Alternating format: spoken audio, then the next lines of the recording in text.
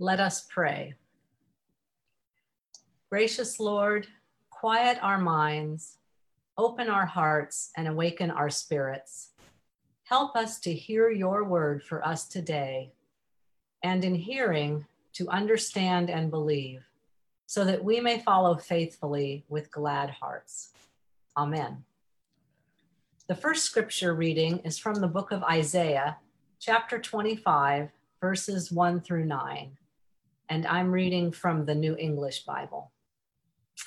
O Lord, thou art my God.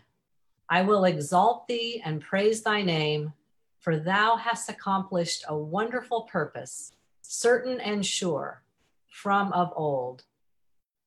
For thou hast turned cities into heaps of ruin and fortified towns into rubble. Every mansion in the cities is swept away, never to be rebuilt. Therefore, strong peoples will glorify thee. The cities of ruthless nations fear thee. Truly, thou hast been a refuge to the poor, a refuge to the needy in his trouble, shelter from the tempest, and shade from the heat. For the blast of the ruthless is like an icy storm or a scorching drought. Thou subdues the roar of the foe, and the song of the ruthless dies away. On this mountain, the Lord of hosts will prepare a banquet of rich fare for all the peoples, a banquet of wines well matured and richest fare, well matured wines strained clear. On this mountain, the Lord will swallow up that veil that shrouds all the peoples, the pall thrown over all the nations. He will swallow up death forever. Then the Lord God will wipe away the tears from every face and remove the reproach of his people from the whole earth. The Lord has spoken. On that day, men will say, "See, this is our God, for whom we have waited to deliver us. This is the Lord for whom we have waited. Let us rejoice and exult in his deliverance." This is the word of the Lord. Thanks be to God. Thank you, Alice. Well, it's good to be back with you all this week and have a chance to continue our study of the parables and prophets, a chance for us to kind of continue exploring Jesus's words as they then align and maybe sometimes conflict with or struggle against what we hear from the prophetic tradition of the Old Testament. Our second scripture reading today comes from the Gospel of Matthew, and it is Matthew 22, verses 1 through 14, which I will pull up here now. Let's hear the word of the Lord. Once more, Jesus spoke to them in parables, saying, "The kingdom of heaven may be compared to a king who gave a wedding banquet for his son. He sent his slaves to call those who had been invited to the wedding banquet, but they would not come. Again, he sent other slaves, saying, 'Tell those who have been invited, look, I have prepared my dinner, my oxen and my fat calves have been slaughtered, and everything is ready. Come to the wedding banquet.'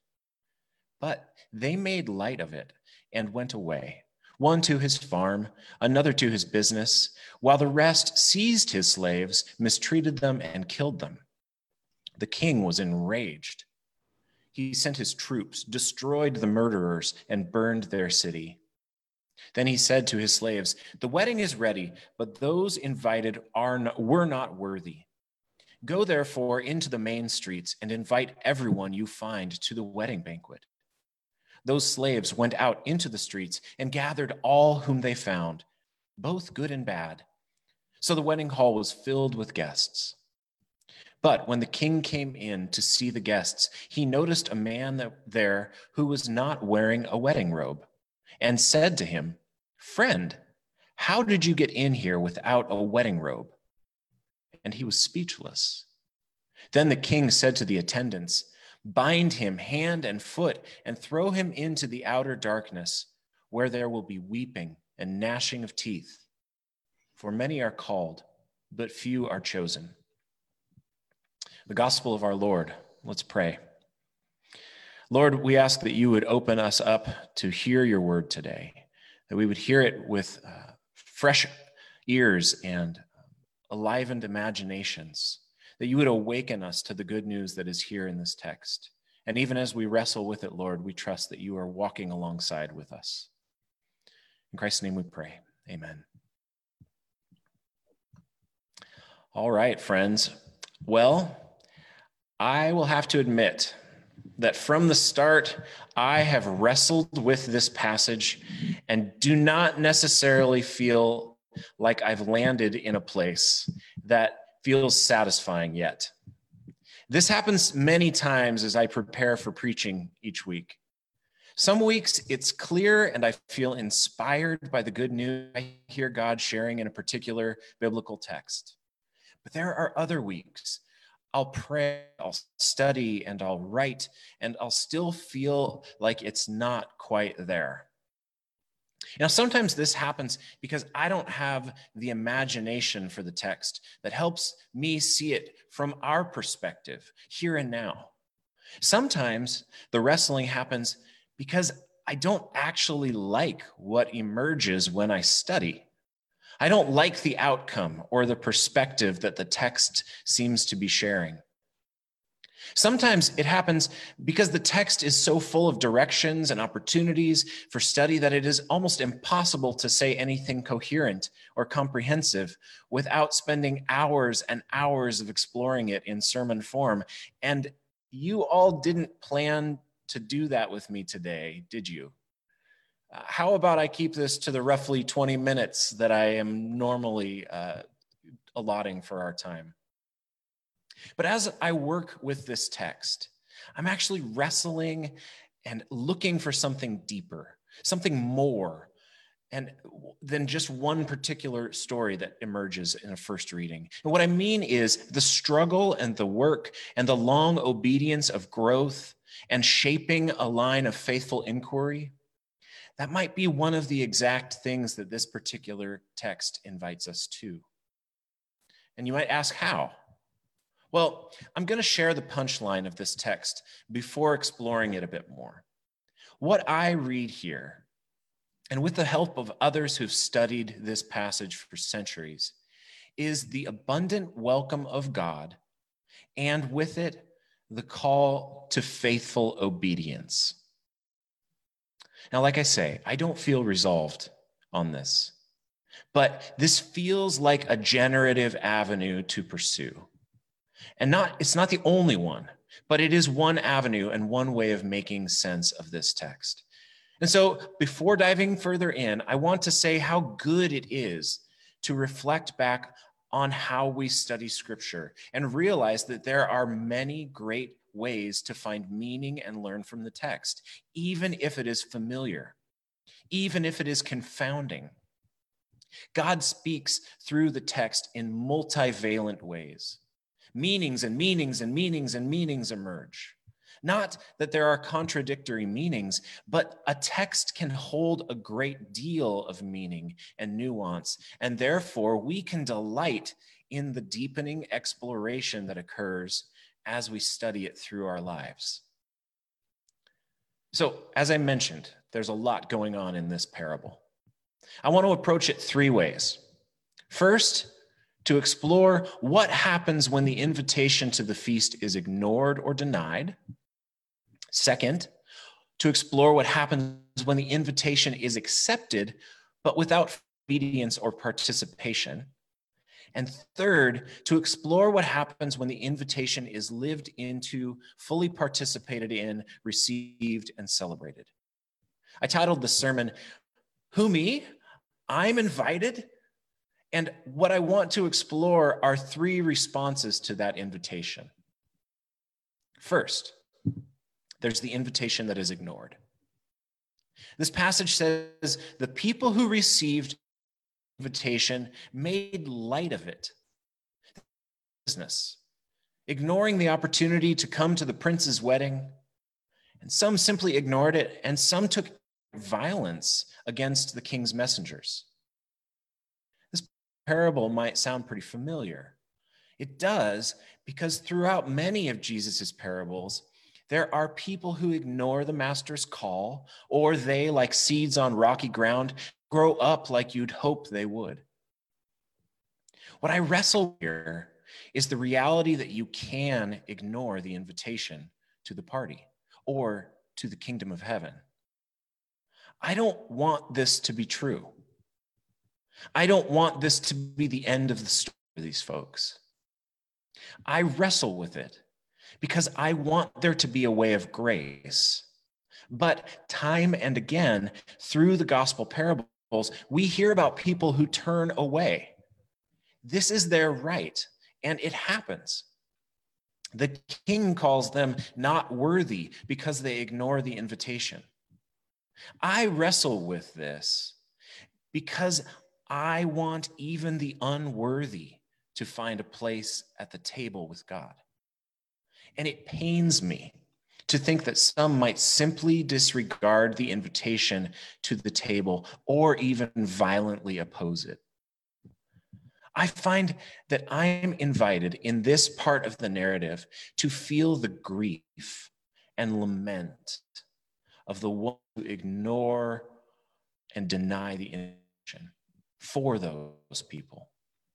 I don't feel like it's fair to write them off. And so I feel a longing in my heart, perhaps like one of the messengers have felt, to plead with them that the king, or to plead with the king that he would give them some grace. I don't feel like I can resolve this enough to my satisfaction. And perhaps this is central to why I still hold hope. Now, coupled with this lament, there's also the rage of the king that we need to pay attention to. The good feast, the wedding banquet. When the invitation is ignored or denied, I think it's quite justifiable to feel anger here. It makes sense. I know I've felt that way. The friend that I invite over for dinner, I know says they can't come because they're actually just waiting for a better opportunity to come along. Now, I also must admit, as an aside, I have also been that guy. And it's not the most life-giving place to sit either. We wrestle with the anger of being jilted and even harmed in the response to our invitation. So that's one category for approaching this text. The second category of folks that I want to explore and wrestle with are the ones who get invited later, the good and the bad, who actually do come and attend, but among them, there is at least one who doesn't fully obey the norms of the party and gets thrown out. Now, at first blush, I have the most trouble with this part of the text. You've got to say to the king, now come on, buddy. You've invited these people as second choice participants. Beggars can't be choosers. Don't flip out if they don't do it right. I think part of this for me, there's an assumption that since the invitation went out to the streets, to all the people the messengers could find, that perhaps there were a few folks who didn't have appropriate wedding attire. The beggar on the roadside who's there for a warm meal. The poor widow who sold her wedding gown to feed her family. I want the king to cut them some slack. I mean, if you're going to require everyone to wear a wedding robe, are you maybe going to provide those wedding robes for people? But this wrestling gets more complicated when I think about the purpose of accepting the invitation. The ones who show up have accepted the invite. We don't hear about anyone from the streets turning the invite down or saying, you know what, I've got another thing tonight. But what about those folks? I struggle with this text even as I read through scholars who've studied it for years. I don't find myself satisfied with the way the king handles the one man, throwing him out into the darkness of the streets, the place of weeping. Perhaps those folks out there are weeping because they couldn't accept the invitation due to the fact they didn't have wedding robes available. So was this one guy just really gutsy and tried to go anyway? I think there's more going on. There's something more to this person and the king's reaction. Commentators argue that the text presents the concept of God's election of participants in the life of the kingdom. And with that participation comes the call to obedience. Basically, it's the wedding note or wedding invitation that says black tie only. You are very welcome, but make sure you wear your tuxes and evening gowns. And if you can't, don't come.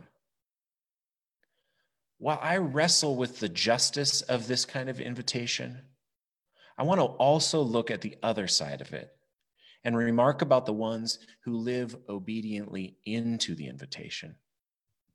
The final category of those who come to the wedding feast is those in their robes and who are welcomed. They're not the first choice, but that doesn't matter. They receive the invitation gracefully and obey the cultural rules of dress code and conduct. They are the chosen, the ones who get to fully participate. They are the ones who celebrate the wedding and enjoy the feast. But they are also the ones who have to watch the king throw out the one without a robe. How do you imagine that felt? Imagine getting the call to come to the wedding feast and rushing to get your robe and come up the mountain to the king's house. Imagine walking alongside your neighbors who are also dressed for the occasion. Imagine your excitement at getting to be at the king's feast. But then also imagine that you notice this one person who isn't wearing a robe. And you may wonder to yourself, well, did they not get the memo? You look at them and you think, well, that is not going to end well. On the one hand, this group of people have received the blessing of the king's grace and can simply own that for themselves. They are you and me, the ones who say yes to God's invitation and live along the journey of deepening our obedience and full participation. But on the other hand, this group is also complicit with the one, or in the one getting thrown out. Didn't they see the need to tell this person to grab a robe? His expulsion is on their hands. Now, this makes us feel guilty, doesn't it? I wrestle with this guilt, this complicity. And so here is where I think we have a great opportunity to explore and deepen our understanding of being called to be witnesses to God's kingdom. It is wonderful that we hear the invitation for ourselves, but then the work is not simply to gather up your own belongings and join the party. The work is to draw others in and help others along. We know the goodness of the feast. Our work is to invite others and equip them to participate. Let's think back to the man who's thrown out. The text says he was speechless. Why was he speechless? Because he didn't know how to respond? Sure. But also, maybe he was speechless as he looked around the room of people and thought, you all set me up for failure. Friends, the point here that I'm wrestling with is our call to equip and empower others to be a part of the party. Teach, lift up, admonish, encourage each other. Does someone you know want to join in, but they're afraid they can't be good enough? Then how could you share with them about the grace of God and let them know that it's okay to not be perfect, but that we are all on the way? And hey, friend, here's an old robe of mine. You're welcome to use it. Oh, you don't know how to sing hymns from a hymnal? Okay, let me show you. Oh, you don't know all the scriptures? That's all right. Let me teach you a couple of my favorite ones that mean something to me. Oh, hey, friend, we don't treat each other like that. We respond with forgiveness and love. It's okay, you're learning. Let me show you how. I can imagine that there were some other folks at the wedding with borrowed robes on. They're the folks who say, "Who, me? I'm invited." They're the ones who maybe should have denied the invite, but you know what? Someone else helped them out. Maybe the teaching of this text isn't for us directly. Maybe instead it's for us to share with others, to let others know how to be involved. These are my wrestlings because they require deeper work and reflection and wondering. And it is taking this curious approach to a difficult and rich text that is a mark of growing in faith. As we walk the road with Christ, we begin to recognize that there are always new things to learn, new ways to encounter our world, new opportunities to reconsider how we understand the journey. Having disagreements with God can become more normal in a good way. Having questions and seeking out a deeper sense of truth can lead us into closer relationship with the Holy One. For some, struggle and deepening of questions can also lead to discomfort and even cause them to step away. Doubt arrives. And what I want to say is that's okay as I work on this passage. It is okay to have questions and to wrestle and to feel unresolved. For me, I have learned to bless my doubts, and it's taken me many years to get to that place. Now, I hold the tension of a text like this with its uncomfortable ending and wonder at what it is I might be missing, rather than disregarding it as unpalatable. That this is the journey of spiritual maturity. So can you find an invitation into wrestling today? One of the most important things that keeps me tethered, even as I wrestle, is the affirmation of God's abundant love. That is why we need to read the Isaiah passage from this morning alongside the parable of Matthew. We need to be reminded that out of desolation and wandering, God is calling the people to an abundant feast, a place of gathering that then sends out the people all over the world to share the good news, a place where tears are wiped away and death is swallowed. If this is in our imagination, we can hold the tension of wrestling with God. If this is the ultimate revelation of God's kingdom on earth, this is the prophetic picture of God's feast occurs, then we can handle the struggle. By holding this picture, we can also see why the parable instructs us to obey, to fully participate, to not come underdressed, but to come ready to be a full participant in the party. Today, friends, may we hold wrestling, grace, and welcome. And may we help others along, not shunning them or ignoring their need for help, but rather by grace stepping alongside them and showing them how it's done. Let us pray. Holy God, today I'm grateful for the invitation that you extend to us to come to the feast. And Lord, we know that at times we don't have our best robe. And so we ask that you would bring others along who might help. Have an extra robe in the closet. Would you like to borrow it? Lord, we pray that there would be those kind of people in our lives. And we also ask, Lord, that you would help us to see those in need, who need that extra help, that walking alongside, and that might be our very way of being your hands and feet. Lord, we trust that you are welcoming us into your good feast. May we find the way together. We pray all this in the name of Christ. Amen.